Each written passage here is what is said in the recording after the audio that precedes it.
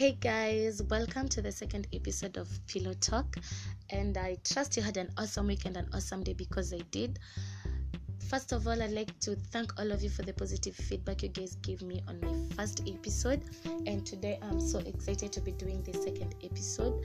And so today we'll talk about something that happened last week, something that is really sensitive and something that has caught the attention of many. So we'll talk about the age of consent. And as we all know, the age of consent in Kenya is 18 years, as children are defined as being under 18 and are not able to give consent. And also, marriage is not possible below the age of 18, and the law is clear about this. But 3 judges of the Court of Appeal recently called for a candid national conversation on the age of consent for sex.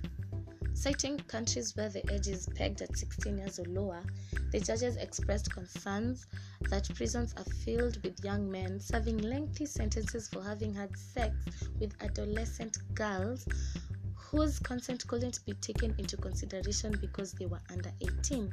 Hence, the judges feel that the law is hurting a section of the population, and in this case, adolescent boys.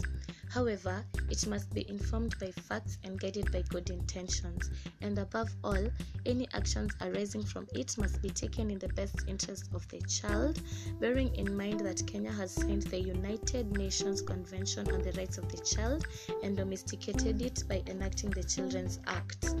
According to the Kenya Demographic and Health Survey, about 32% of girls and 18% of boys have experienced sexual violence, while child marriage stands at 23.9%. It is estimated that 33% of all new HIV infections occurred in adolescents and young people aged between 15 to 24 years, with girls being at 2 to 3 times higher risk of contracting the disease. Approximately 20% of the first antenatal care visits in Kenya are of mothers aged between 10 to 19 years. Add to these statistics recent media reports of thousands of teachers sacked for preying on their underage pupils and the crisis of teenage pregnancies and child marriages in some communities. Cases of sexual violence against children are rampant too. It shocks our national conscience that a proposal to lower the age of consent should come from our courts. The primary objective of the minimum age of consent is to protect children and adolescents from exploitative and abusive sexual liaisons and consequences of early sexual activity on their rights and development. This includes the right to health and education. Well, in my opinion, I don't think this law should be passed because I don't see the point. A 16-year-old is someone in Form 2. Yes, approximately the kid is in Form 2. Form 2 is really early. Form 2 the kids don't know life. The kids haven't had proper sex education. The kids don't even know how to make decisions for themselves.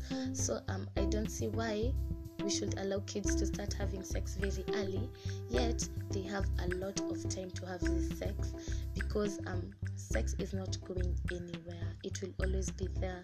And I believe lowering the age of consent, it means that these children will be exposed to more risks and exploitation, and it will lower the age of them to engage in paid labor, marriage, and also the age of childhood in Kenya will be lowered because people will start having kids at a lower age. Things won't be the same anymore.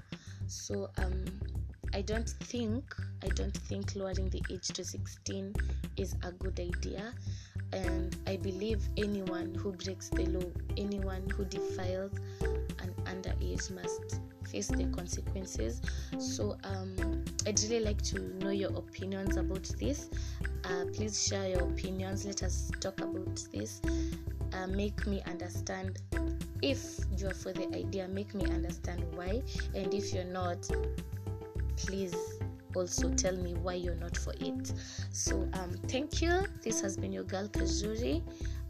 Feel free for the feedbacks, and catch you on episode 3. Have a great week. Good night.